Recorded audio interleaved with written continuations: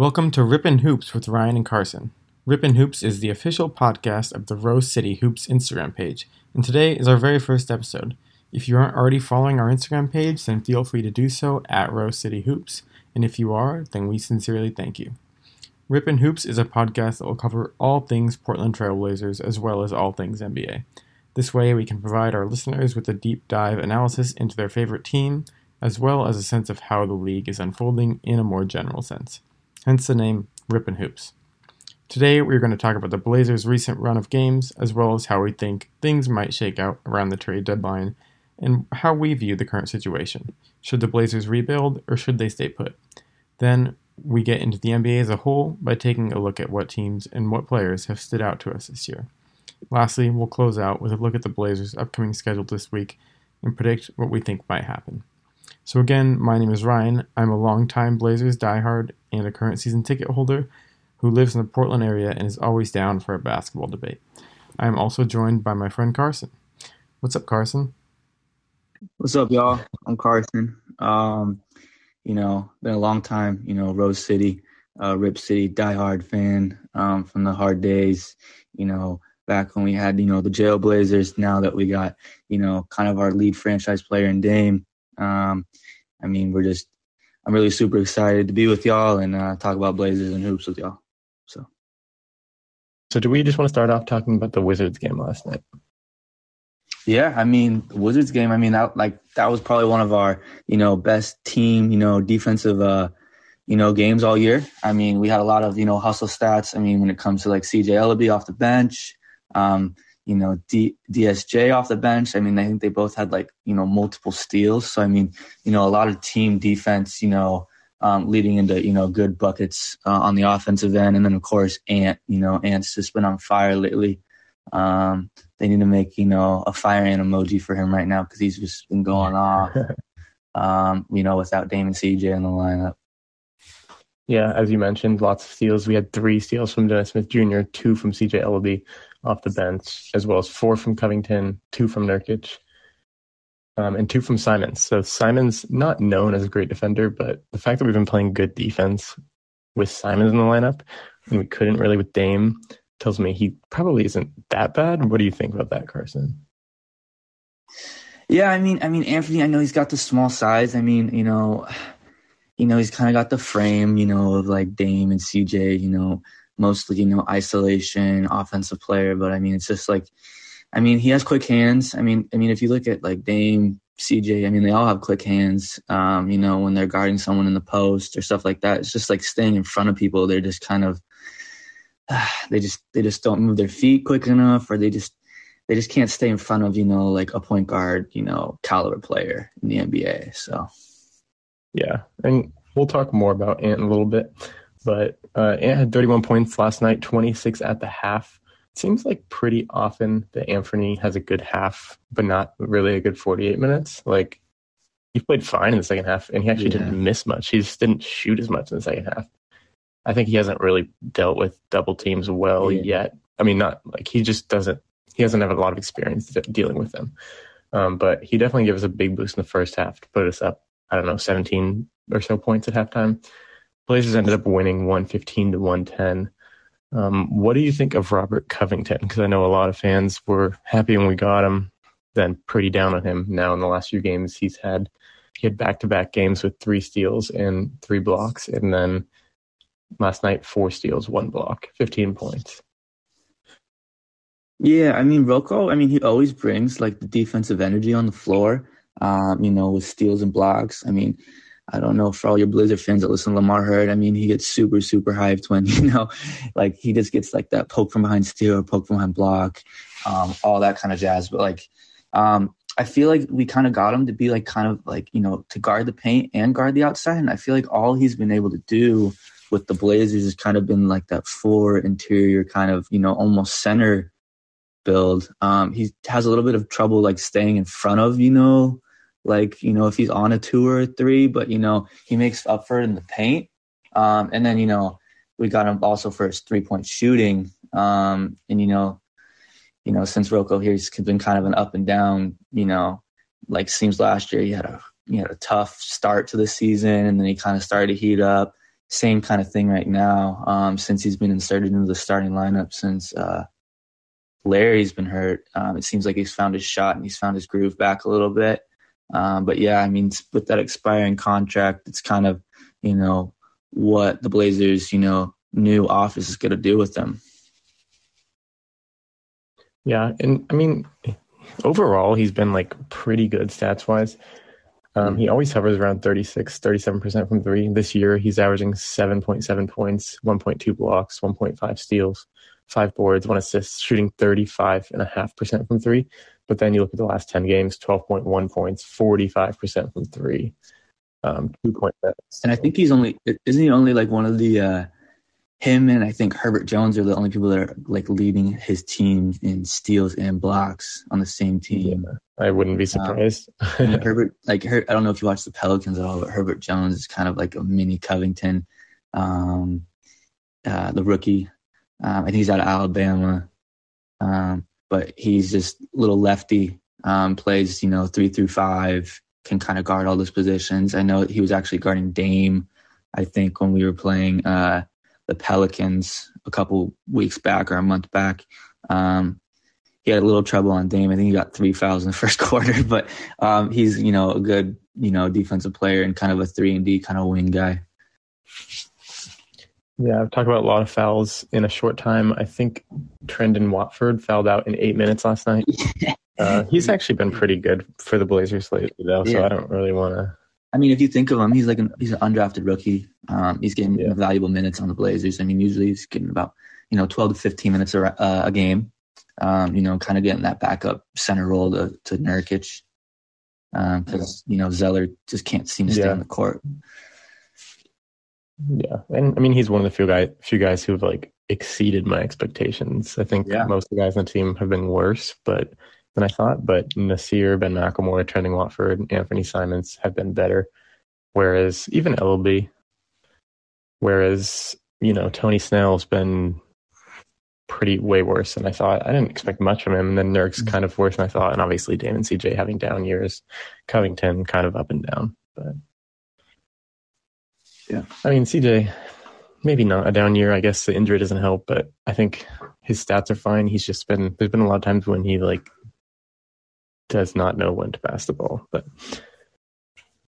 yeah, too much isolation. But congrats to CJ on his wife's birth. So don't really know anything about the kid or what his or her name is, but congratulations either way.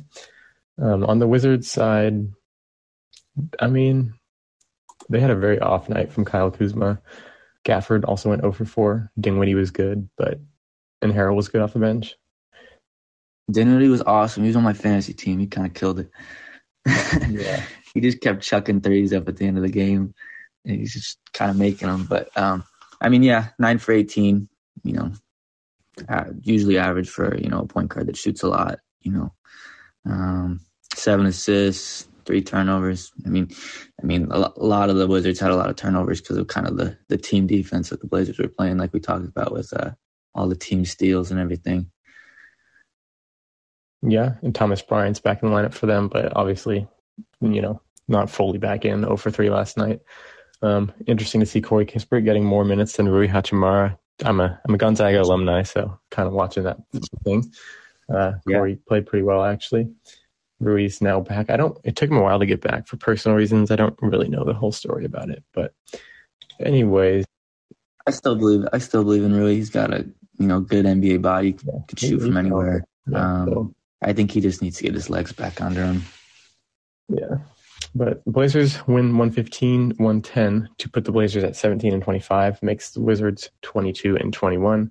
The Blazers have now won 3 of their last 4 games, I believe. 3 of the last 4, except for that debacle on national TV against the Nuggets. Oh, maybe it's 3 of the last 5 then, because we had the Cavs as well. No, it's 3 of 4. They beat the Kings, the Nets, and then lost to the Nuggets. And then I should know this because I was at these games. You should. I was including the Hawks win in that. But 3 of the last 4, and this is kind of, I don't think they're favored in any of these games. I can't imagine they'd be favored against anyone besides the Magic or Pistons. They might have been favored against the Kings. They might have because it was at home. But You never I think know. it was like They're very comparable. Yeah. Actually, I now that I think about it, the Kings were favored by 1 in that game, and that was with their whole lineup besides Rashawn Holmes and maybe a few other guys. Who's a Blazer killer, by the way. Yeah, you're a big Rashawn Holmes fan, aren't you? Well, it seems like he just never misses against the Blazers. I don't know. Well, yeah, he's got this floater that is just unique for a big man. But yeah, so overall, the Blazers are now, like I said, 17-25, sitting at 10th in the West, so still good for that play-in. If the NBA season ended today, we'd play the Minnesota Timberwolves, and then winner of that would play the Lakers or Clippers for the 7th or 8th spot. Whoever was the winner of the game between them. No, would lose 4-0. Yeah. In the opening round. Yeah. So if we beat the Timberwolves and then if we play the Clippers, they lost the Lakers, we'd get the 8th seed and play the Suns. So not really sure that's the path that we want to go down, but obviously players don't take, teams tank. So that takes us into good conversation. Like, should we be tanking? Should we be planning for next year? Should we be trying to trade Dame? There's kind of a lot to break down about this season. I remember telling my friends, I don't think Dame's going to be an all-star this year. And that was like a sad thing to say. And then he hasn't actually even played since then. There's no way he'll be an all-star. And he hasn't been like terrible in the games he's played, but he's had some really poor shooting nights and then some games where he played well. I think it's interesting, right before he decided to get surgery, he actually was playing really well. But I don't know. What direction do you... I know I kind of go back and forth. What direction are you thinking for the team? It kind of to think about it, we do have that protected lottery pick from Chicago. Do you know what, how that's protected? Yeah, so I think it's top 14 protected. So it's lottery protected. So if we finish inside the top 14, so usually probably if we don't make the playoffs, we're gonna have a lottery pick from Chicago. Top 14 as in like the worst 14. Yeah, the worst 14. Yeah. But this draft's got a lot of, kind of up and coming players. I'd say are probably the top 3 would be, Chet Holmgren from Gonzaga, Paulo from Duke, and then Jabari Smith from Auburn, who's kind of in the up and comer kind of breakout player this year. He's like, 6'10", kind of like a Kevin Durant body, shoots, I think, like almost 50% from 3, which is crazy. Of course, if we could get one of those 3 players, like if we could just tank and get one of those 3 players right off the bat, like definitely go through that route. Dame isn't getting any younger. CJ's not getting any younger. But I think,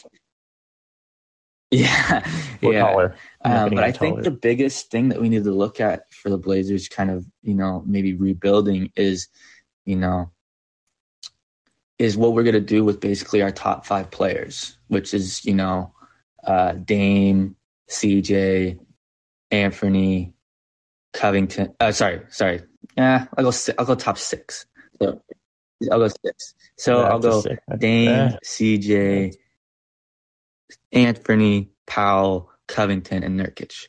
What we're going to kind of do with that kind of realm. Because it's hard not to mention Nassir and Larry and but I think, like as far as trade assets. Yeah, definitely. But I think the biggest thing is going to come to the 4 players: Anfernee, Dame, CJ, and Powell. Because Anfernee's on an expiring contract, and the way that he's playing, he's definitely going to get paid. I can't see any scenario that we don't match the contract with him, though. Yeah, but the thing is like if we match it and we keep all of our players right now, our 4 best players, our 4 highest players are going to be at the guard position. Yeah, no, I don't think we should keep all 4, but there's no way we can let him walk, which is like the problem with Anfernee, in my opinion, is some people are arguing he should play the 2. And I'm like, well, that's just getting us into the same issue we've had for a long time. Yeah. So we're kind of at a weird spot where like Anfernee has to be a 1, but he's too good to be a backup, I think. Or like if we're trying to grow him into a good player, So then it gets into, do you just develop Ant this year, raise his trade value, and get a star for him? Or do you trade Dame? Because, I mean, I think everybody from the outside says we should trade Dame, but like being around the team and his loyalty, and like I don't want us to get like the Danny Ainge reputation where we'll just trade anybody if it like works out, like Isaiah Thomas. But I think CJ would be the one that I'd want to trade. yeah, I mean, I think CJ has to be traded. Yeah. I mean, like if you put into perspective, like what we drafted CJ, I believe he went all 4 years at Lehigh, right? So he came out when he was 22. Yeah. And, you look at Anfernee right now and he's 21 or 22. So we're basically getting... He just turned 22. Yeah. So, I mean, and he's basically, if you look at him, he's like a baby CJ. He can isolate. He's a better scorer than what CJ came out with when he came out. But he's like, isolation. He can play make a little bit. He didn't have any rebounds last night, but he can usually, soar up and get some rebounds. He's just like a more athletic, kind of baby CJ, which, is a very good asset to have. But it's, and then with Norm, I mean, I think we need to get rid of like that 3-guard thing that we've been doing, because Norm, you can see when CJ went out, when he was put at the 2, he was balling. When he's at the 2 position, he can kind of score against any 2 in the league. But when he's at the 3, he has a little bit more trouble scoring against a little bit more length and stuff like that. Defending. Yeah, he's a good defending guy. When he guards the rim or something. But like, I mean, I guess the best case scenario would be, trade CJ, have Dame and Norm start, and then talk Anfernee to be that spark off the bench. Like a Jordan Clarkson, something like that, where he's offered to score about 18, 20 a night, but he doesn't have that starting role. I mean, he's still young enough that, he might, listen to Chauncey and listen to Dame and go in that position. But, the way he's balling right now, he can get paid a lot of money. So. Yeah, I don't think we can let him leave. I think he's too talented. But yeah, I mean, it's like the same. It's basically the same predicament as Gary Trent from last year. So Gary Trent, I think he's making like 3. He got a 3-year, $51 million contract, and I don't remember him putting any numbers like this up that Anfernee's put up in the last 2 weeks. I mean, he's a great 3-and-D player. Love him on the Blazers. He's playing great for Toronto. I think he's hurt right now, but I mean, he got 17, so I'm guessing that Anfernee's going to get at least 17 to 20 is my guess. Yeah, I think so too. I mean, I think Ant's a better prospect now than Trent was at the time, but there's also only, I think, like 2 or 3 or 4 teams with cap space this summer. Every other team's going to be operating above the cap, so I don't think he's going to get a ton of money, but he definitely deserves something. 15, 20, 3. Yeah. Depends how quickly people catch on to him. I mean, I think the Blazers fans know his value now. I don't know if the NBA's totally caught up yet. But I don't know. I think he's like the one untouchable player unless we're getting a superstar back for him. Maybe not a superstar, an all-star at least. So it's really, I think the Blazers, like, they've got 2 options that are pretty good. Either we try to build a contender with Dame or we completely rebuild.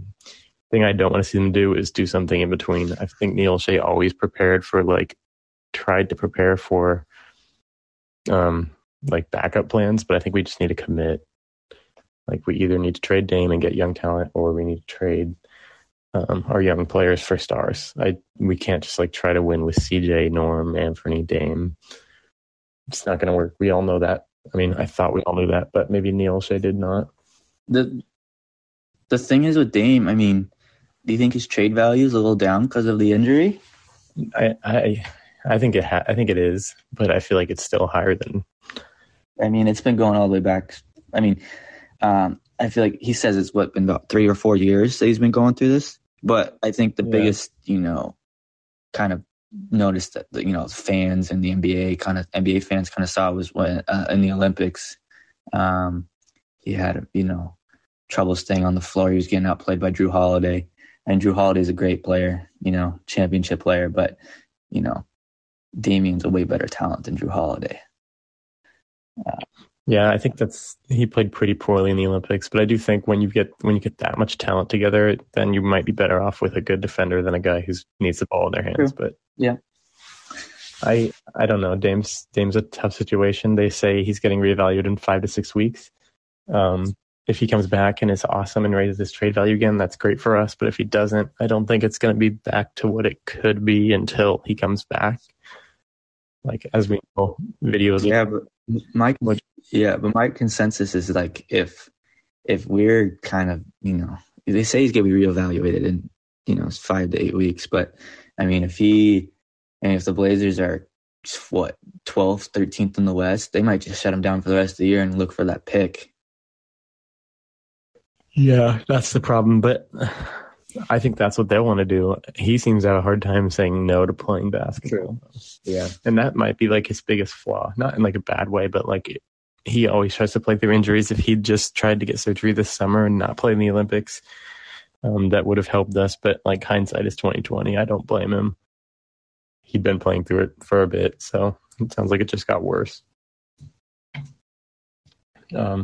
So if you were Joe Cronin, Blazers interim GM, who I think has a good chance of becoming full-time GM, but what direction are you going in? You don't you pick one. You either rebuild or we try to win a championship with Dame. What would you do? I'm rebuilding. Me as well. I'm rebuilding. If you look at, just the recent success that the Blazers have had in the draft from where they've been at, I mean, you got to give a lot of credit to the Blazers, player development team. I mean, we're talking about Gary Trent, late second round pick. We got Norman Powell out of that deal. We got Anfernee, Nassir, kind of late first round picks. CJ Ellaby, I think, was a late first round pick. Trenton Watford was undrafted. Early second, but early second. Yeah, it's kind of the same thing. Trenton Watford. I don't want to get false information. He was second round, 46th pick. Yeah, and then Trenton Watford, undrafted. And then like all of those guys have been pretty valuable in the Blazers' role. And then you look at I mean, imagine if we get someone in the top 5, right? What we can do with that kind of development. I mean, our last lottery picks have been Dame, which has been amazing, CJ, which has been amazing, and then Zach Collins, which was kind of just doesn't seem like he can stay healthy. But when he was on the floor, he's a great defender. But I mean, just my guy Zach from Gonzaga. Yeah, I mean, just before we move on, I think a lot of fans hated that, like they hate on that pick, and I get it. Like in hindsight, yeah, we could have had Bam, we could have had Donovan Mitchell, could have had the other Collins. Yeah, the other Collins who went, or OG. They all went later. We could have had 2 of those guys because we had the 15th and 20th pick, which we traded. They were Harry Giles and Justin Jackson. We traded for Sacramento, with Sacramento for Zach Collins. We had that agreement in place, so we drafted those 2 guys for Sacramento. But Zach Collins was good when he played. He just isn't playing a lot. He's close to return with the Spurs right now. But we'll see. But yeah, I would go for the rebuild, trade at least CJ, maybe even, I mean, if we're doing a full rebuild, I'm trading CJ, I'm trading Rocco, I'm trading Nurkic, trying to get the most assets I can get for that, and then keep Dame and try to rebuild around Dame. Because I mean, Dame just putting, just his, I mean, he's a great mentor. You can see what he's done to Anfernee. Anfernee seems to have like that kind of Lillard mentality right now with no one else on the court. But just having, him mentor, a high-end prospect would be really awesome. So you're talking rebuild, but keeping Dame. Yeah. Okay. Yeah. I mean, I think that's probably what we will do. I think if I was like just operating to win a championship, the best thing I'd do is probably do a full rebuild and trade Dame. But like, I don't think we should do that. I'm just talking strictly if I was a GM trying to do the best I could. But given Dame's loyalty, we owe it to him to keep him. we owe him the benefit of the doubt that he'll get better. He'll get back to being himself. But yeah, I if there's any way that we have CJ McCollum after the trade deadline, I love CJ. He's a great guy. He's a good player. I just don't think we can do that anymore. I think like there's just not belief in it, even within the team, that we could win with those two guys. And with Anfernee's development, Norm being as efficient as CJ, maybe not as talented in ISO, but like he's as efficient, better defender. There's no way we can keep those guys again. So I think we're in agreement there. But I do think if I was a GM and I had no like emotional connection to the team or Dame, I think I'd probably blow the whole thing up. But, so this kind of goes along with the theme that there's been in the NBA this year. A lot of the theme has been like team basketball. It's kind of making its return with the Grizzlies and the Warriors, getting away from like all ISO stuff. As you guys probably know, the Lakers and the Nets have struggled. The Nets are still good, second in the East. The Lakers are, I believe, 7th or 8th. Yeah, the Nets look really fucking good against the Bulls. But yeah, very good. I don't know. That might not have been the best kind of win because we saw the Bulls against the Warriors too, and they kind of got clobbered there as well. Yeah, and then I believe the Nets lost or didn't play very well in their next game. Like the next, they lost to OKC, but they played without Durant. Durant was on rest, and Kyrie, they were at home. So yeah, he can't play at home. So I don't know. I think there is a theme in the NBA, though, of like team basketball this year. Like Suns play pretty team basketball, although it's like run by Chris Paul. So he's got the ball in his hands a lot. But, Warriors, Grizzlies play very team-oriented basketball. I'd say the Bulls have as well. The Heat do. You haven't even talked about the best team in the NBA. Who's the best team in the NBA? The Milwaukee Bucks. You think so? Yeah, it's no doubt. Okay, what's the reasoning behind that? Is it just the win against the Warriors? Not that. It's just that they are so deep. They can go 1 through 11. They have so many bodies that they can just throw in. And then I think they have the most unstoppable player in the NBA in Giannis. I just don't think anybody can guard him. I mean, if you look at the East, let's just go. Who are the Bulls going to put on him? Vucevic? He's just going to go right by Vucevic. He put the... Yeah, because I don't think Patrick Williams will be healthy. If you put the Nets, I guess Durant. But if Durant's guarding Giannis for 40 minutes a night, you saw it last playoffs. He just got super, super tired at the end. It was still Kevin Durant, so he's still going to do stuff, but he's just not going to be, at full health, I guess, when he's going against Giannis for 40 minutes a night for 7 games. Blake tried. Blake Griffin did actually pretty well last year, but he's been bad this year. So yeah, and then I guess the best matchup for against Milwaukee is probably Philadelphia because they have a lot of long bodies that can guard him. And then that kind of depends on what Philadelphia's route's going to be with Ben Simmons, how they're going to do the rest of the year. Because Joel Embiid's playing like an MVP as well. I think over his last 10 or 11 games, he's had like 30. I know he's had over 30 in his last like 10 games. I think the last game he had like 25, but he's been balling lately. Yeah, and the Sixers in general have been really good. 9-1 in the last 10, 2-game win streak. And this is like you mentioned, without Ben Simmons. So they've got that big asset. Well, not as big as Daryl Morey thinks it is, but they've got an asset that could still make this team better. We have no idea what's going to happen with Ben Simmons. Like I have no idea. Most of the time I feel like I've kind of think I know what's going to happen, but I really don't. Do you have any opinions on the Ben Simmons situation?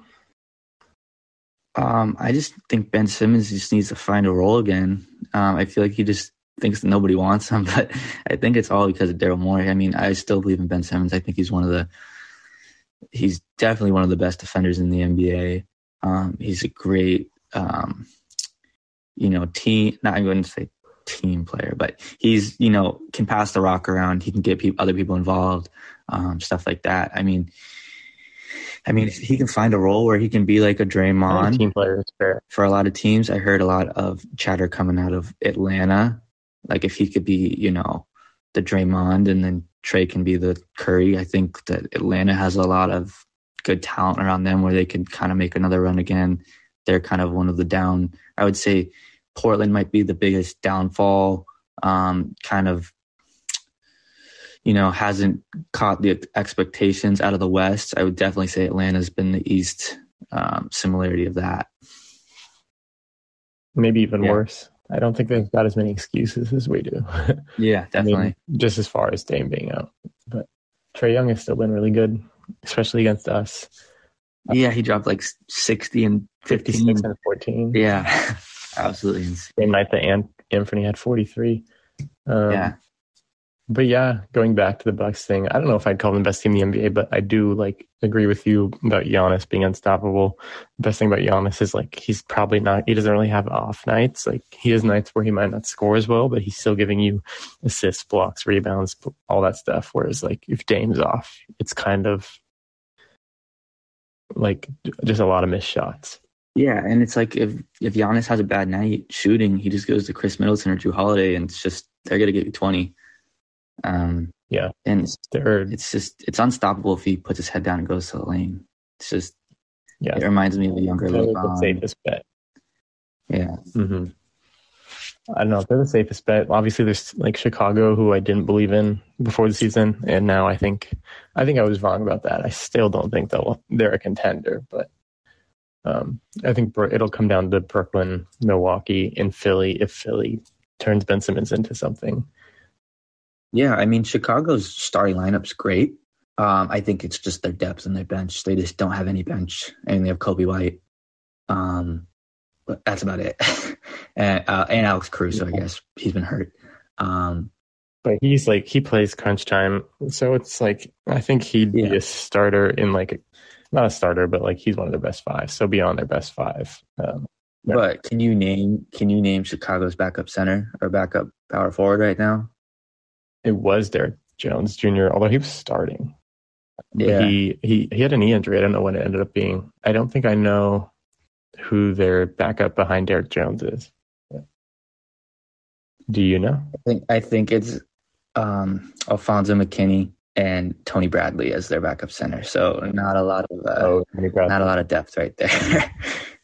Yeah, if basketball nerds like us don't know a player, then they're usually not not a great playoff guy.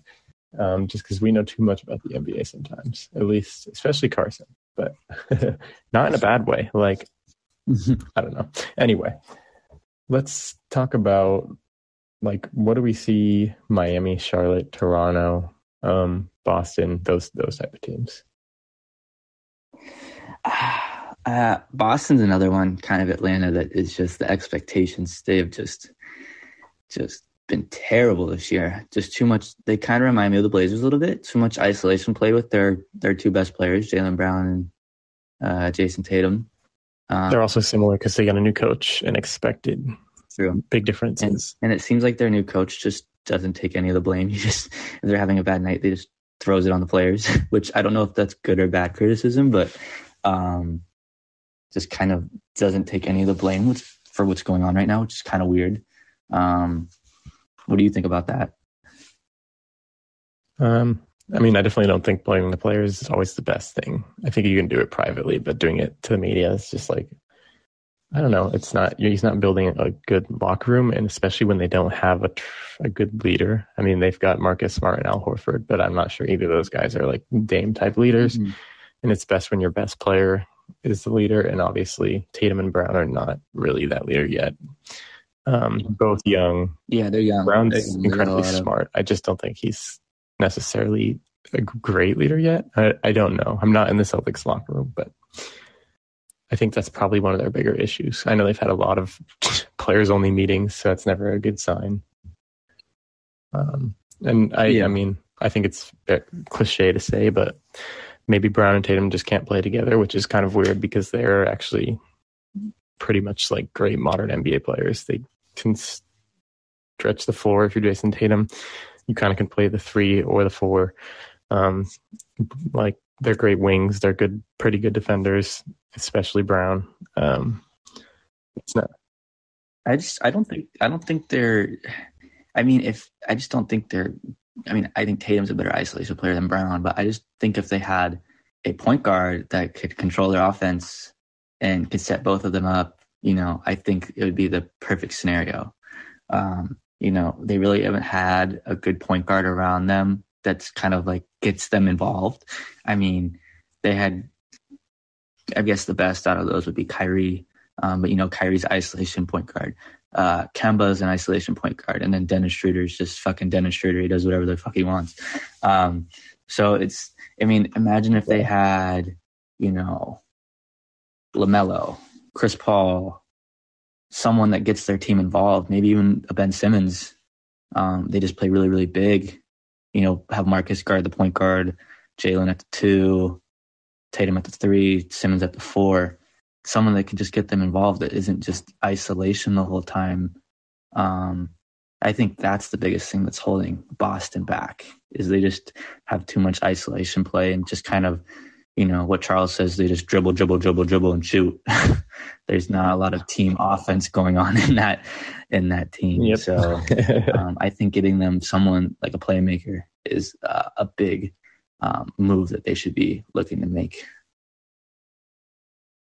Yeah, too bad Ricky Rubio is no longer an option. Yeah. But yeah, Boston's interesting. They've actually got a positive point differential at plus 1.7, and most of the teams around them have negatives, which usually tells me that they've got very up games and very down games. So, kind of like the Blazers. Some games they play really well, and some games they just look terrible. And I know they've had some trouble with injuries and COVID, but so has everybody. It's really not an excuse anymore. Like it is, but since everyone's going through it, like it just shows if you're a better team if you can withstand that. I know the Grizzlies have had like over their 11-game win streak. They recently lost to the Mavericks. Actually got blown out, but during their 11-game win streak, they had like 3 different coaches, 6 different lineups. Like 11 guys had played in the starting lineup. Ja had been out for a while. 10-2 without Ja. They're deep. I don't know if that's necessarily a sign that they're better built for the regular season than the playoffs. Like if a lot of guys are hurt in the playoffs for other teams and they're able to like use their depth to stay in the playoffs, go to the conference finals or second round, anything like that, that's good. But if everyone's back for most of the teams, then their depth doesn't help as much because a lot of teams shorten their rotations. So I don't know. Do you have any strong feelings about the Grizzlies as either contenders or a regular season team? I don't think they're a contender just yet. I think that, I think they're probably one move away from becoming a contender, but it's a tough, kind of deal with that because that team is just so kind of, team chemistry loves everyone around the team. So if we were to trade someone, I don't know how the locker room would kind of react to that. But, Ja has been playing almost at an MVP caliber point guard, one of the most athletic players in the NBA. Him being almost a superstar, you can even say that he's almost maybe even the most improved player in the NBA. Desmond Bane, probably one of my favorite underrated players in the NBA. I think he's shooting something like 50% from 3 since December, which is crazy in the NBA. For a guy that second year in the NBA wasn't really expected to be, at least by general fans, to be this good this year. Jaren Jackson, very, very good defender. He kind of reminds me a little bit like Miles Turner, something like that. A little bit more lanky, I would say, than Miles Turner. A little bit smaller, but great guy. He can shoot threes. He can block everything. Great defender. I would just say the biggest downfall for Jaren is just staying on the court injury-wise and staying on the court in foul trouble, because that's the one thing that kind of hinders him a little bit. But if you can get those 2 things down that he has been doing in kind of this win streak that they've been going on, you can see how potent their team is. Yeah, they've also got Dylan Brooks, who's been out of lineup, but he's good. Good defender. Yeah, he gets in people's heads. Kyle Anderson, He's good as well. Steven Adams has had a great year, and they've got guys like Conchar, who had 17 rebounds at being a 6'4" guard. He's like 6'4". They've also got Killian Tilly, who goes in and out of the lineup, another Gonzaga guy. And then their backup center, Tillman, is also good. I think he's their backup center. They're very deep. Yeah, Michigan State is basically what they've been able to put together, so you can put guys. And I think that they have Milton off the bench as well. Very good, underrated point guard off the bench. Who'd you say? D'Anthony Melton. Yeah, they have him as well as Tyus Jones, right? Yeah, Tyus Jones they're very deep. He hit some big shots in a game last week. But Desmond Bain, for context, 17.5 points a game, 4.5 rebounds, 2.4 assists, 43% or 42% from three. And I know he's even been like better lately. 90% from free throws, 57% effective field goal percentage. Second year guy, 23-year-old, 6'5" shooting guard, probably top 5 backcourts in the NBA this year. Morant and Bain. Yeah. I think that kind of came out of nowhere, but I think the important thing to look at is I think this was a year that a lot of people thought was just going to be Lakers Nets. Like a lot of my friends, at least, it's like, oh my gosh, everyone just goes to these teams. It's not fair. NBA needs to do something. And then they've been the Nets are good, but Kyrie, obviously that's a weird situation. And Harden's kind of been okay, but teams like the Bulls, Suns, Warriors, as I mentioned, and even the Blazers right now, playing team basketball, showing to be more effective than iso ball this year in the NBA. And I don't know if that's because of COVID in and out of the lineup or what. But. Well, I think the biggest deal with the Lakers is they just don't have any shooting besides Malik Monk and AK-15 Austin Reeves. But they just don't have any spacing on the court, and especially they have no spacing when Russell Westbrook's on the court. So, and I didn't get the Westbrook thing from the beginning. He's a point guard who needs the ball in his hands. LeBron he's a point guard at this point, even though he's been playing center as well. But they both need the ball in their hands. Russ doesn't do anything off ball. He doesn't space the floor. He thinks he does. He's been horrible. He goes to the rim and he misses open layups now. The last week and a half, he's been terrible. I don't really understand how some people still like him. He'll literally shoot 2 of 19 and get a triple double, and that's what you hear about. And I'm he was terrible, terrible. But for reference, Westbrook this year, trying to pull up his stats really quickly, but I don't know. I think Malik Monk has been good lately. He's been really good lately. He's a guy I was thinking about for 6th man of the year, but now I think he didn't start good enough for that. And he's starting in games. But yeah, Westbrook averaging 19 points a game, as well as 8 rebounds, 8 assists. So that sounds good, but effective field goal percentage 46.9, which is just not good now. 29% from 3, 66 from the free throw line, 44 from the field. That just doesn't work. And then things that don't show up in the stats sheet, doesn't space the floor. Kind of redundant with LeBron. Not really a good defender anymore. How many turnovers does he average a game? Turnovers, he's averaging 4.3 and 8 assists. So not even assist to turnover ratio. Yeah. It's kind of a disaster. I don't get it. Why do that? You could have Kuzma, who's been great this year. You could have KCP. You could have gone for the Buddy Hield package and got more shooting. I don't understand. I mean, if you look at all of the talent that the Lakers have given up in the last 3 or 4 years, it's kind of insane. Oh my gosh, yes. I mean, Lonzo, Kuzma, Lonzo, Ingram. Even if you go a little farther back, Julius Randle. It's crazy. And it's just kind of and there's other guys we're missing. Yeah, and it's just to get that big name. I mean, it got him a championship. Anthony Davis, cool. I'm not gonna shade the Lonzo, shade the Ingram, shade the Josh Hart trade at all, but the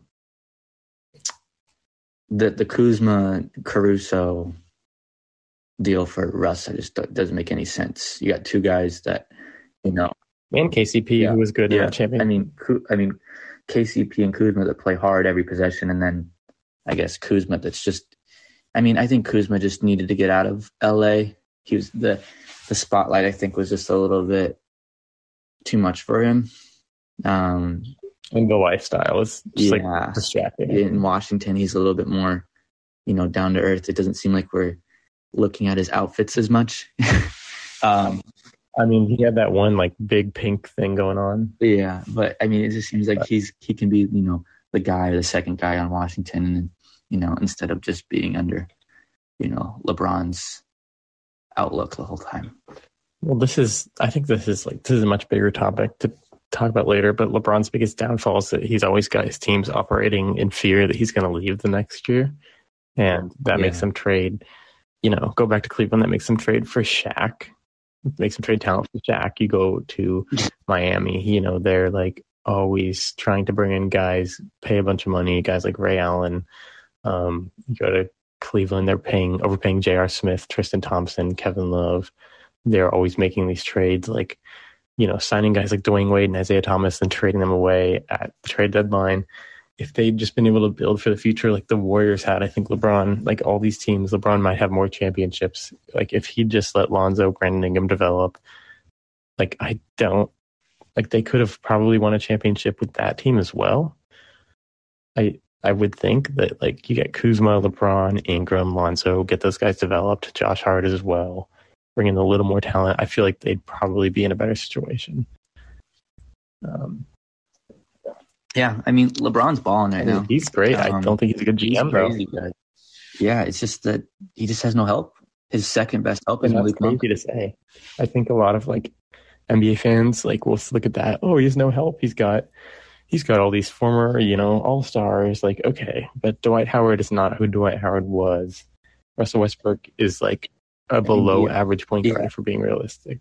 I think. I mean, DeAndre Jordan doesn't even play. DeAndre Jordan doesn't play. Anthony Davis has been hurt, and when he played, he was pretty disappointing. He's still Anthony Davis, but Carmelo Anthony actually been pretty good, but it's still not. It's not the old Carmelo. Yeah.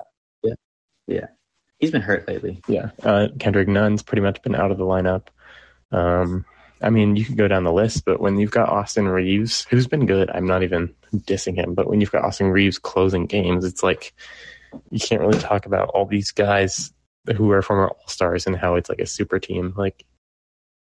I don't know. I think LeBron tried to put this together, and I don't think it's going to work. And I think a lot of that issue was with the Russ thing. I think they're a 7-8 playing seed or a 6 seed at best if they get going with AD. Yeah. But I mean, you're gonna have to play Phoenix or Golden State in the second round. I just don't think they have enough talent. I mean, they have LeBron, so I can never say that. But they can, but they just, the way that I don't think the other people around him are going to help him out. So yeah, in LeBron's game, he's been insane this year. One of his best years, pretty much just launching threes at a good percentage, which is crazy. But that's probably less reliable in the playoffs than he used to be. And you don't know what you're going to get from AD injury wise or on the court. I mean, there's a world where they turned around and win the championship, but I think it'd take some trades that they kind of came out of nowhere with, because I don't think they've got a lot of options. And it would take AD being AD, being Pelicans AD. But yeah, I don't know. As far as the Warriors, what are your thoughts on the Warriors? Warriors, I think, they've kind of had a little bit of a down, upcoming week, this last week with Draymond being hurt, because Draymond kind of runs the whole, the floor when he's on the court. He's basically their point guard, and then Steph and Clay just run off ball. Clay's looked very, very, I wouldn't say rusty, because, the first game he was kind of just playing on adrenaline, but against the Bucks, he looked kind of rusty. He looked healthy, but he doesn't have his groove back. Yeah. Steph's been kind of struggling with a shot lately. I mean, even when they beat the Bulls by how much it was. I think Steph only had about 19 points. It was more of Andrew Wiggins and Jonathan Kuminga just balling. So, I mean, I think that Steph is Steph. He's the best shooter of all time, but he plays, a lot more confident when he has Draymond running the show, and he doesn't have to do as much isolation and be the point guard. I mean, it says point guard on the sheet, but Steph really isn't a point guard. He's just an off-the-ball guard that... Most of the positions now are like inaccurate, like LeBron power forward, but not really. Like, I don't know. It's odd. Like Dame point guard, but like he's not really a true point guard. I don't know. It's an interesting like positionless game right now. What are your thoughts about Kuminga? I didn't actually see what did he have? 25, 24 points? He's just a bully ball, dude. Let me see if I can pull He's like stats. Interesting because he doesn't often play that well in G League games, and then suddenly he'll play really well in an NBA game. He's a really good defender. I remember hearing that he wasn't like scouts. I remember I don't know this personally, but I heard the scouts were like down on him, saying he might have like attitude issues, and then I haven't heard anything about that since. So I don't. So yeah, Kuminga. Let's just go the last two games. So Kuminga against the Bucks played 19 minutes, scored 15, and had 7 rebounds against the Bucks. I guess just in scrap time. So I guess that one doesn't put into perspective as much. But then if you go against the Bulls, what they play on Friday? They played on Friday. 25 points on 12 shots, 3 rebounds, 3 assists, 3 blocks, 5 fouls. So he's just kind of just a bully ball. He's like a mini Draymond. So Draymond can kind of, I mean, not the passing like Draymond, but like just the physicality of him. If he can mentor him, I think he has a really, really bright future. He just needs to learn a shot. I mean, he did shoot 2 for 4 from 3, but 10 for 12 in 26 minutes, 25 points. It's very, very efficient. Yeah, I think the Warriors are in a good position that they can just like throw guys like him and probably Wiseman into the lineup in the playoffs. And like if they don't play well, they can just take him out. And if they do, they can be like an energy off the bench. But also they could try to trade him and Wiseman for like another star. I've heard some Ben Simmons things, but that seems to have calmed down. I think a better trade for them is Sabonis or Turner. Yeah. I probably would think Turner because Sabonis. Blazers need to go for Turner. I know, but Sabonis and Draymond together, not too much playmaking, but you're gonna like Sabonis' best playmaking and Draymond's best playmaking. So yeah, the Blazers. There have been rumors lately of them going for Miles Turner. I believe it was Brian Windhorst was asked about the Blazers, and he said that they were looking to get a big man. Someone said Indiana. And he said, or no, they said Sabonis. He said, correct team, but wrong player. So that tells us they're going for Miles Turner. And then there was also Jeremy Grant rumors, which leads me to believe the Blazers are also trying to rebuild, but keep Dame. So I don't know. I think kind of to go back to the Warriors thing, pivot back that direction. I think Curry, like in the beginning of the year, everyone, like all ESPN and the media was like, this is the best year of his career. He's still getting better. Blah blah blah. Like he's been great, and the Warriors have been great, but he actually like his slumps kind of go untalked about. I mean, in the last 10, he's shooting 30% from 3. I mean, he's obviously Steph. He's playmaking. He's got guys doubling him. I still think he's the best or top 3 player in the NBA, but I don't think this has been his best year. I think it's time probably we pivot into thoughts about the new NBA. Unless you want to say, is there anything else you want to say about any of these teams? No, not really. We have the trade deadline coming up. We have the All-Star game coming up, so we can talk about it in upcoming weeks as well. But yeah, I mean, according to I just think the Blazers need to make a trade with CJ for somebody that just isn't a guard, someone that can play something like Covington or draft picks or something. And then I think the other 2 biggest teams that need to make a trade are Atlanta and Boston, probably. Yeah, and there's been like there weirdly hasn't been much action. It seems like trades. I'd expect there to have been one by now. Yeah. There's been smaller. The biggest one was Cam Reddish. Yeah, and that's, I don't think, as big as some people want to make it out to be. Like, I don't think Reddish is as good as some people think he is. But anyway, that's another conversation. But yeah, did you want to talk about like check in on the new NBA rules, how they're looking, and then like possible changes that you want to see, or like the in-season tournaments, anything like that? Yeah, I mean, I think the new NBA rules kind of with like, drawing fouls, stuff like that. I think it's hurt more of like the smaller guards, like Dame, like Trae Young, Harden a little bit. He's not going to the line like he was, on the Rockets where he was getting, 15, 16 free throws a night. So they're not able to get those easy points at the line as much. It seems like Dame, barely gets to the line at all, maybe like 4 or 5 times a night, where you used to get like 7, 8, 9. I think that the NBA rules with like drawing contact, stuff like that, I think it's hurt more of the guards more than anybody else, and especially small guards. Yeah, and I like it personally though. It's not helping them, so obviously that's not great for the Blazers, but like the NBA games have been shorter this year. It's been less free throw shooting, less flopping. You don't wait at the end of the games for a bunch of free throws all the time. You also don't wait for replays as much because they don't review out of bounds in the last 2 minutes unless it's challenged. I like those changes. The coaches challenge, I think, has been a success. Some coaches don't know how to use it. I forget who it was, but I remember like a few weeks ago, they said one coach had only challenged once the whole year. And I was like, what are you doing? There are times when I wish Chauncey would use it. Not Chauncey. Wasn't Chauncey. I feel like Chauncey never challenges anything. He doesn't challenge much because I think he's always afraid to burn the timeout. And also, I feel like when I've been watching the Blazers lately, Chauncey has been last game he used his timeouts pretty well, but I feel like there'll be like 6 or 7 minutes left in the game, and Chauncey, like, they only have 2 timeouts or like 1 timeout left. I'm like, I don't know what he's been doing with his timeouts, but last game he did, against the Wizards, he called a timeout. He knew that, he'd burn one. He'd lose one anyway after 3 minutes, under 3 minutes, and he called one there, which was good. But it seems like he's just been calling timeouts a little bit too frequently. But yeah, it's first year. He's learning. So there's definitely, I've seen things from him that I like. Obviously, I'm not an NBA coach. He knows much more than me. I've seen some things that I'm like, I'm not really sure if that's a rookie head coach mistake or not.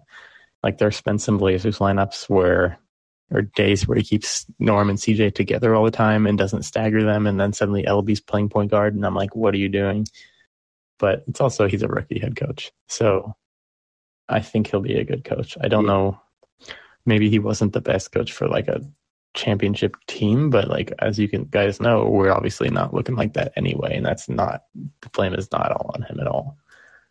So, I think he's going to be a good coach. I think he handles the media pretty well. I think guys are listening now. I don't think they were for a little bit. I think for a little bit, people weren't really bought in, and now our defense has been great lately. So I think he's probably just putting in his system, and like, there's obviously going to be some times where it doesn't look good.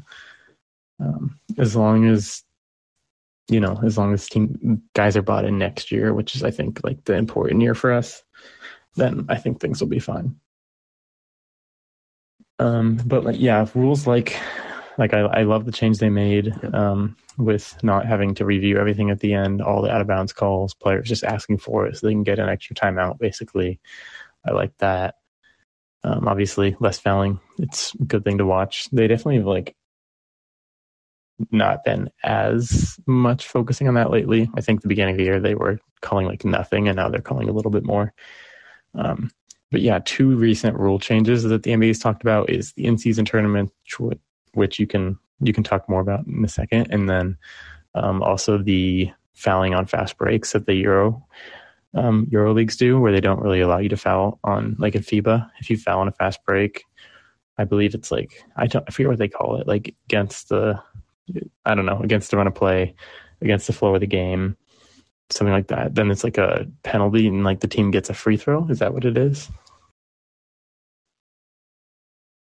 Something like that. It's all right. I like it. I don't know. I hate when like the Blazers have a 2-on-1 fast break with Ant and Nas, and expecting an alley-oop, and then someone just fouls them. So I think it'd be a good move. And then the in-season tournament, I don't know. It depends how it's set up. Do you have any strong thoughts on that? I think the in-season tournament is just going to be I think it's a cool idea for like fans and stuff like that. They kind of have a little bit more, the NBA season's 82 games. It can kind of be a grind, kind of have a little bit more like kind of playoff energy, I guess. I think the biggest thing is just kind of finding the incentives for the players to want to do that. I think one thing I heard about is money, and of course money talks. So I think $1 million $1 million bonus for the winner, or to their contract or something like that. But I think that problem with that though is LeBron doesn't care about $1 million. The big stars don't care. I don't know. Yeah, so I don't know how they're going to kind of correlate that. I think they're in the talks of it. I think the talks are kind of heating up about it, but it could be one kind of wrinkle that can make the NBA season a little bit more fun than just a grind, I guess. Yeah, and there's been ideas out there like make this season a 72-game season and then have this in-season tournament in December with like the finals around Christmas, which would be cool. And I've heard some ideas of like giving a team like an extra draft pick or giving a team an automatic playoff bid, which I think is too much, obviously. Then there's been the thing about giving people $1 million, which I think that incentivizes the bottom half of the roster to try harder. But I don't know if it incentivizes the top half to play. Like, it could be like another NBA summer league kind of deal. I don't know, but I mean, I think it'd be cool though. Especially, I think it'd be really cool if it was like March Madness style, where it was like single elimination. Yeah. I don't think there's a lot of the talks been like, oh, we just take the top 8 teams and do a little round robin. I'm like, I don't know. I'd kind of like to see all the teams get to do it, or else some teams have to play more games than others and it gets kind of dicey. But yeah, no, I don't know. Yeah. I'm interested to hear more about that.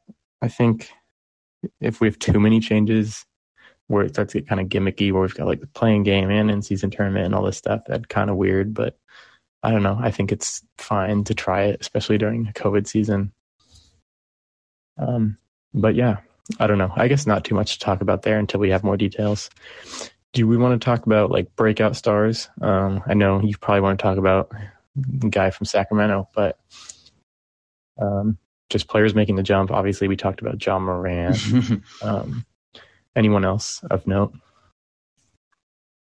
Yeah. I mean, Desmond Bane my boy from Sacramento, Halliburton. Probably biggest fan right here. I think the biggest jump that you've seen from him is the playmaking skills. I just don't think him around De'Aaron Fox is the best untapped potential for him. I think if he's just their point guard, he's going to just put up double doubles like you saw. Like, I think when De'Aaron Fox was out with COVID, was it COVID or was it an injury? I can't remember. But he put up, I think, 4 or 5, 20, 10 not triple doubles, but double doubles. And is very efficient. He had a triple double in there, or no? I don't think he got a triple double, but he puts up, even when he doesn't, he's a good, like, he rebounds. No, yeah. I mean, if you look at the NBA league leaders in steals, he's top 5.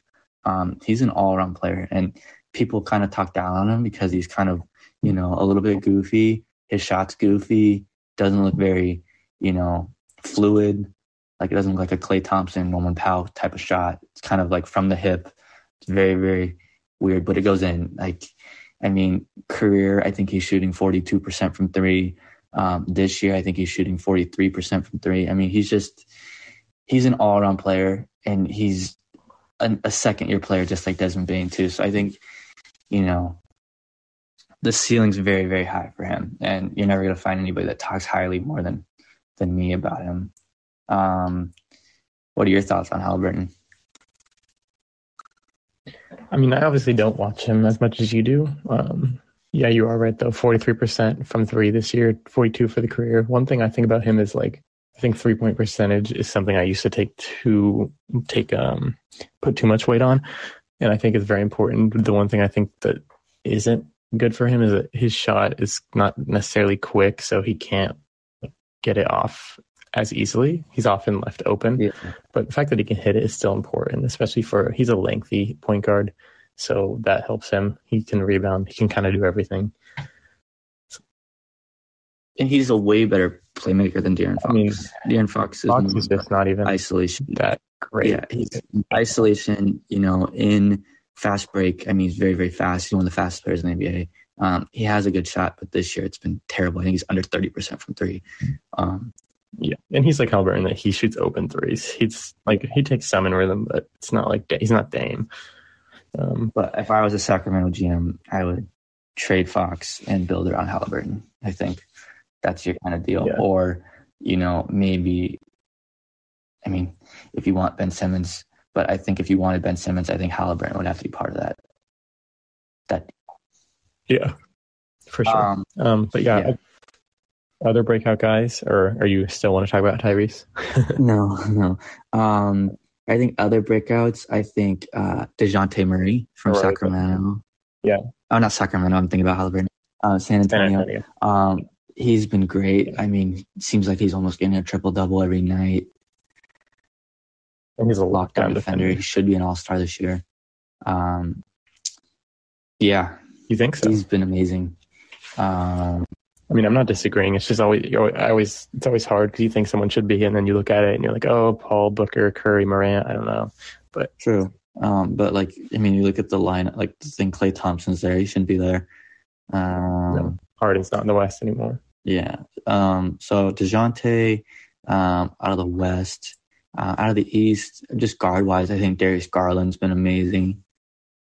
I think he's had a huge gap. DeRozan as well. But Garland, I think last night, I don't know if you saw his stat line, but I think he put up 27 and 18, which is crazy. And then the game before that against the Jazz, he had his first career triple-double. So him playing the point guard, I always thought of him, he went with Sexton, very, very small guard lineup, but I always thought of him as more of like a shooting guard because he could shoot. But he was it's like the CJ and Dame, and now Garland's clearly better than Sexton. Yeah, Garland, he's made a huge jump. Cleveland's a very, very underrated team. I think their bigs, Jared Allen and Evan Mobley. I think Evan Mobley's the best rookie bunch. And but Jared Allen, very underrated. Seems like double-double every night with a couple blocks. I can't believe that they're underrated. I can't believe that Houston just gave him up for nothing. I know, that was very he's better than Christian Wood at this point. I mean, they're pretty equal. What do you think? I don't know. Yeah, Christian Wood's more agile and mobile. Yeah. But Jared Allen's a way better defender, and he's more efficient. Yeah, and he's more reliable for sure. Yeah. But yeah, I mean, DeRozan's been great. We can't go through the podcast without mentioning him. There's not been a breakout guy for the Heat. Tell me if I'm wrong. I'm kind of just going through the teams and thinking of who jumps out at me. Tyler Hero. Yeah, he's been pretty good, but he was good last year though too. So he was good last year, but he didn't follow up on the NBA Finals like I thought he would. Yeah, but he's that's the kind of role that I kind of want. I would love Anfernee to come in with, but that's his best case scenario. Be like a Hero, Jordan Clarkson, something like that. Yeah, I mean, and then as far as the Bucks, I think they're just playing pretty well in general. Bobby Portis has, at least last few games, been great again. Philadelphia, they've had Seth Curry, he's been playing well. Maxey, when he's been in the lineup, has been good. Yeah, Maxey's been hurt though. Yeah. He's had COVID, and I think he's having a little bit of. He's had, I think, one of the worst cases of COVID so far. I haven't, he just came back, but I think he was out for a month, something like that. Yeah, he started the year really well, kind of what Ant's doing right now, just one guard who was breaking out because their guy that played for them last year wasn't playing anymore. But yeah, no, he's still a good trade piece. Cleveland, obviously, we touched on. Charlotte, Miles Bridges started the year really well. But lately it's been more Rozier, Hayward. Hayward once in a while just has stupidly efficient games. And then next game doesn't do that well. And then Toronto, obviously Van Vliet's been unreal lately. Yeah. Scotty Barnes has been good. Gary was really good at the beginning of the year, but just injuries. And I don't know. It seems like actually since Toronto's kind of been winning, Gary's been playing worse, which is kind of interesting.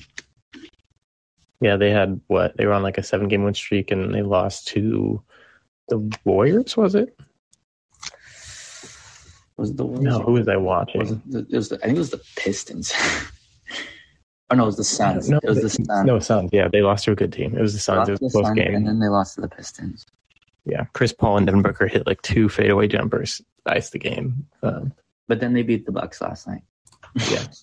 I mean, who knows? I think they're good. I think Nick Nurse is like one of the better coaches in the league. So I think they're always like, I think people expect them to tank like the last 2 years, and then suddenly they're actually competitive, which I think is just says a lot about like Van Fleet, OG, and a lot of those guys. I mean, OG's been good as well when he's in the lineup. He's a guy I wish the Blazers had, but I guess Nas Little's kind of like OG light. And then true. What are your thoughts on Boucher, the kid from Oregon? Yeah. Like I feel like he's like Nurse has been playing him a lot, but but that's been like after like the COVID outbreak. Before the COVID outbreak, I don't think he was playing at all, and he's like really really good. Like he reminds me kind of like very very lanky, something like a Jaren Jackson type of deal. And he shoots very efficient from 3. He killed the Blazers last year. Yeah, I mean, it seems like he's kind of got out of the doghouse with Nurse, but what would your thoughts be of them trading him if they're looking to maybe? I mean, they're comfortably in the East. Boucher for Nurk? Yeah. I know it doesn't work like money-wise probably. I don't know. I like Boucher. Yeah. I've always I don't like centers that you have to give the ball to a ton like Nurk, and I like centers that you just like, they play defense. They go straight up on defense. They block shots, they rebound, and they can hit threes. But like Nurk thinks he can hit threes. Boucher actually can.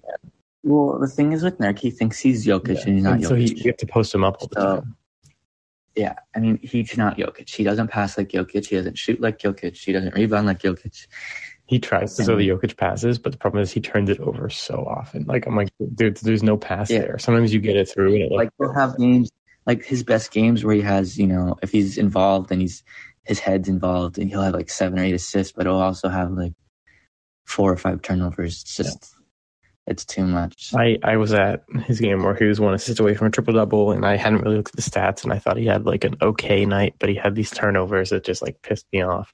And in the next game, he had like not that good of stats, but I thought he'd played well.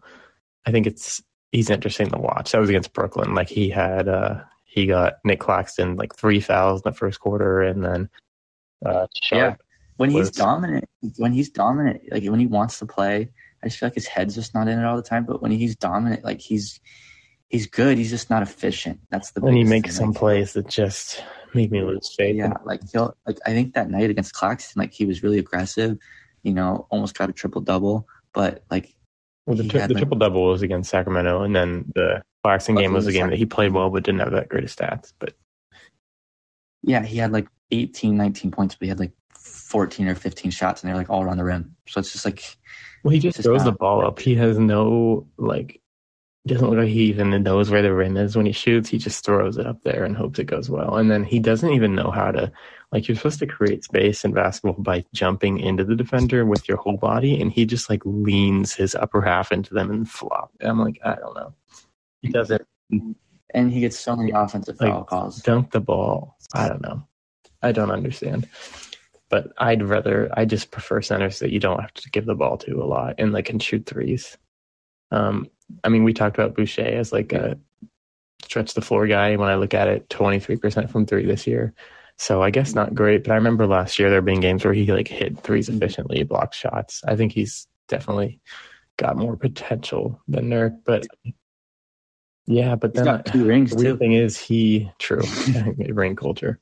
He's 29 and he was like a rookie like a few years ago. So I don't know.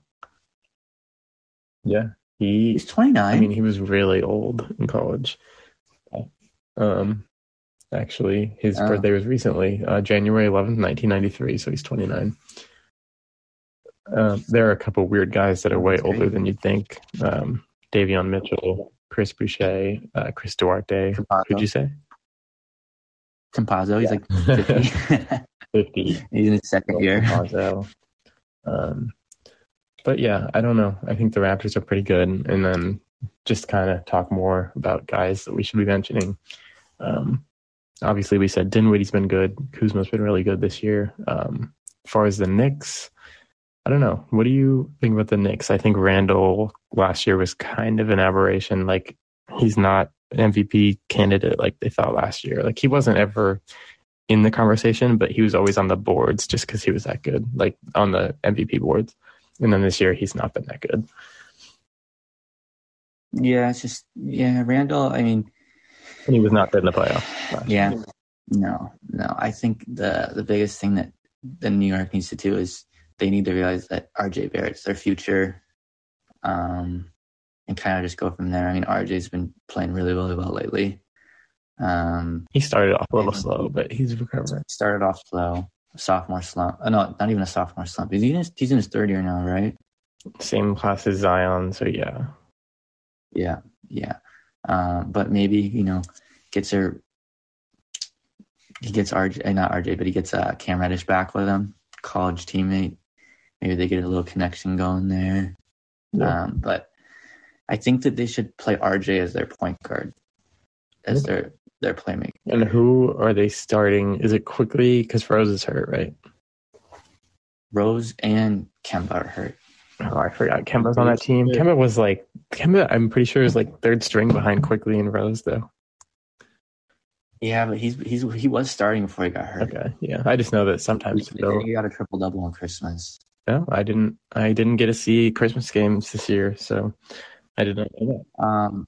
But Quickly's not starting. They have Fournier. Who went for like 40 something a few nights ago or weeks ago. It's like Fournier's averaging like 12 points a game, but against Boston, he's averaging like 40.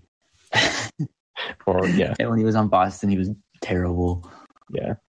They're starting Alec Burks at point guard. And they've been good. And he's been playing pretty good.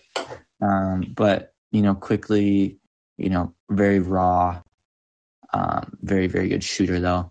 Not really a point guard. He's kind of just isolation as well. A lot of these small guards coming in the NBA are just isolation. They've won 7 of their last 10. I know they started the year well, and then they lost a bunch, and now they're 22-21. So not terrible. It's right around the Wizards, Celtics, Raptors. Everything's pretty close. Like, Celtics are 1.5 games out of the 7 seed. They're currently the 11 seed. And then there's a huge drop off between Atlanta and Boston of 4 games. And then I think the West is kind of the same way. Like, the Blazers the Wolves are like half a game back of the Lakers at 7-9, and the Blazers are big drop off 3 games back of the Wolves. And then obviously below us, Kings and Spurs, Pelicans, all pretty close, which is pretty sad to say for us that we're 1 game above the Pelicans. Yeah. I mean, there's still a lot of season left. It seems like, I don't know how the Blazers are going to react this year with having a draft pick, actually. But it seems like they always have, a 7 or 8 game win streak somewhere in the season. I don't know when it's going to be or if it's going to be this year. But yeah, so I think we've covered the league pretty well. Obviously, we'll talk more in future weeks about kind of the West. I think we did a lot about the East there. But do we want to just look forward to the next coming week in the league and for the Blazers?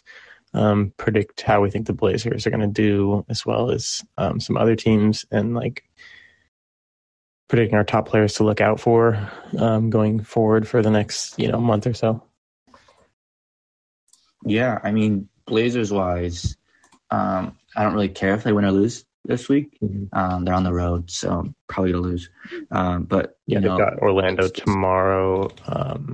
Miami. Yeah, so I mean, they're playing Orlando, Miami, Boston, Toronto. I would suggest that they're probably going to win one of those games, and that's probably going to be Orlando.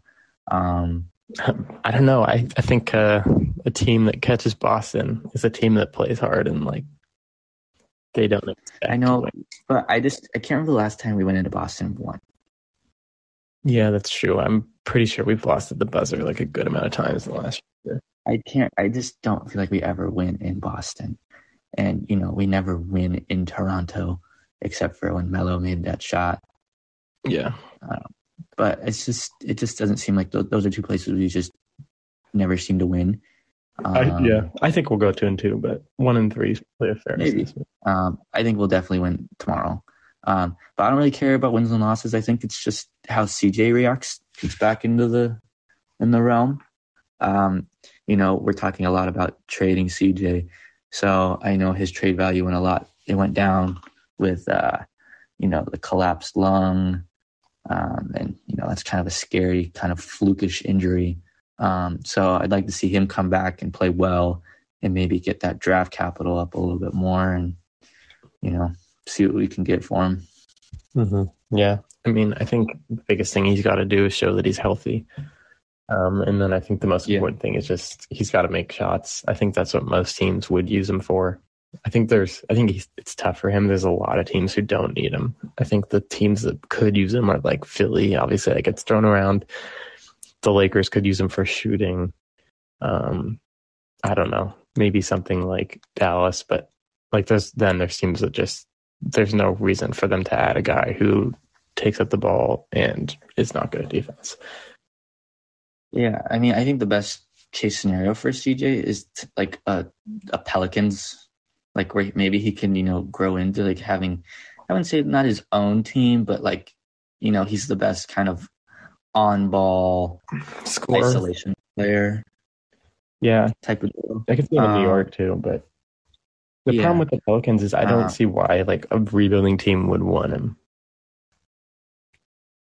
I think like it kind of has to be a contender that needs a shooter, but I don't know. I feel like Philly's a good fit for him, and I don't know why we haven't pulled the trigger on the Ben Simmons trade, but I mean, obviously it's not going to be CJ for Ben Simmons straight up, even though Daryl's crazy. I think that's probably a good assessment. But yeah, like you said, I see. Like I mean, I don't know how. I mean, I think a CJ and Covington's not a bad. No, I don't think so either. And like Philly had Covington in the past, and I think they liked him. What did they trade him for? Jimmy Butler? Yeah, he was in Minnesota. He was good in Philly. I think the fans liked him, and like he's actually. I think the Blazers fans have gone too far on the hate for him. Like just because he's not an on-ball defender. Like okay, he's a really good help defender and like A+ off-ball defender as far as like reaction times, deflections. And then the Blazers fans are like, oh my gosh, he's not a good defender because he can't defend on ball. I'm like, it's not really his fault that we kind of got the wrong, like a defender that is very good in the right system. And Covington can fit into any system. Just as he plays, he can shoot, he can defend. He just can't take the ball. He can fit in anywhere. He just can't. He can't. He doesn't seem to take any shots inside the 3-point line, and he just never goes to the free throw line. So he can't really handle the ball. There's been like multiple fast breaks where we have a 3-on-1, and Covington like drops the ball, and then the fast break's gone. But he can't handle the ball. But he was in the All-Star challenge last year. They throw most random guys in there now. He can't really do anything besides defend off the ball and shoot, but that's like two of the most important things. So he can fit into like any contender, I feel like, but he can play center, small forward. Yeah, but like just the upcoming week, I just think the biggest thing is, CJ coming back healthy. Good to see him come back, and then just Anfernee just continuing to be Anfernee. And I don't know how he's going to react. Probably, not having the ball. 100% him bringing the ball up. It's probably going to be a little mixture of him and CJ, but and I haven't heard anything, but I think Norman's coming back this week as well. So yeah, I don't know. I kind of am like looking forward to it, but also I want Ant to just continue doing what he's doing. I like that Nassir's had the ball. I think it's good for the development. I don't know. I worry about it a little bit, but I don't know. Hopefully CJ becomes more of just a spot up shooter. And I think, I mean, Ant's obviously a good spot up shooter as well. But the best thing in the last few weeks is like I saw that Brooklyn game in person, and his handles are unreal. He's so quick. He's finally like starting to go to the rim. I still don't know why he doesn't try to dunk more, but we've got multiple on the team. I mean, at least we've got guys who've been in it. Dennis Smith Jr. It seems like O'Shea just loves the athletic just Derek dunk Jones, on yeah. everyone. He wanted people that just created highlights. Which is crazy to me because we do not throw lobs. Yeah, I mean, I think because Dame's a dunk champion too. Not champion, but participant. Yeah. No, I think he won. I thought it was John Wall or something that year. That was the weird year when they were doing like layup line style. It was odd. Yeah, it was weird. It was like they'd have like two contestants. It was weird. Yeah, but they've got Larry who was in it as well. They had Derek Jones last year. They have Greg Brown, who's probably the best dunker. Dennis Smith was in it. Yeah. I remember Dennis Smith was in it too, because Dennis Smith is probably the most, maybe with Bouncy Brown, but Dennis Smith is when he goes to the lane, he feel like he's up there forever. He tried to throw it down against the Nets, and this guy behind me was like, "Why does he do that? That's not his shot." I'm like, "He's in a dunk contest, dude." Yeah, I don't know. We've got Olshey likes athletic guys. I think I don't want to talk about the Olshey thing too much because there's so much, and he obviously did some things poorly. But like some people were trying to ignore the fact that Ant was a good pick, Nas was a good pick, and he did draft well the second round. No, like I said, he drafted well. I think the player development person's probably a little bit more to credit for that. But I mean, he did draft well. He drafted well. He did not do well in free agency. He did not trade super well, and more of it was just that he did not go for the home run move. But like you said, wins and losses, don't really care. Yeah. I don't want to like start being upset with the wins because I want to tank. That's not fun. No, because it's still early. I just don't think the caliber team that we have and Dame probably being out, he might like on the verge of being shut down for the rest of the year. It doesn't really matter to me. So wins and losses, I think it's just player developments, and I think the trade deadline is going to be the biggest kind of point for the Blazers so far this year. Yeah, and like I don't think I was having a ton of fun watching the team when we had Dame and CJ and we're losing, and now I'm like excited to watch Ant and Nas every night. So yeah. And Ellaby's played so hard as fuck. Ellaby's been pretty good, which is like, I think he was on the verge of being out of the league, and now maybe saved himself at least another year. So yeah, I mean, him in summer league was terrible. He's one of the worst players on the team. Yeah, and you got players that are like pretty bad in summer league. So bad in comparison. I mean, kick anyone else's butt, but all NBA players are extremely good, just relatively. Some of them like Keldon Blevins and stuff. Yeah. Not the most talented. Well, I mean, to be honest, Blevins is only in the league because of it's I don't know. Yeah. He did make a shot against the Nuggets, so you gotta give him credit. He made a shot, yeah. He made a three. He made a three. It was kind of a nice shot, but that's he's good at basketball. But yeah, he's in the league because of Dame, which is kind of odd. And I don't know. Don't really want to talk about that, but I don't know. I think that's most of what we want to talk about today. Is there anything else? Any parting words you have for either the Kings, Halliburton fans, or Blazers fans? I mean, just for Halliburton's sake, I think they should get De'Aaron Fox out of there. But and we'll get more into NBA trades in the coming weeks. We're planning to post mostly Sunday nights, Monday mornings around that time, but mostly like recording on Sundays weekly. Obviously, there's going to be some times when we skip a week or we do like a trade deadline podcast, something like that. But yeah, look forward for podcasts in the future. You can also follow our Instagram, or at least the Instagram associated with this podcast at Rose City Hoops. And then I think we're looking forward to doing like kind of a mailbag Q&A thing where people can message the Instagram for questions for Carson and I to talk about. But yeah, this is Rippin' Hoops with Ryan and Carson, and we'll see you guys next week.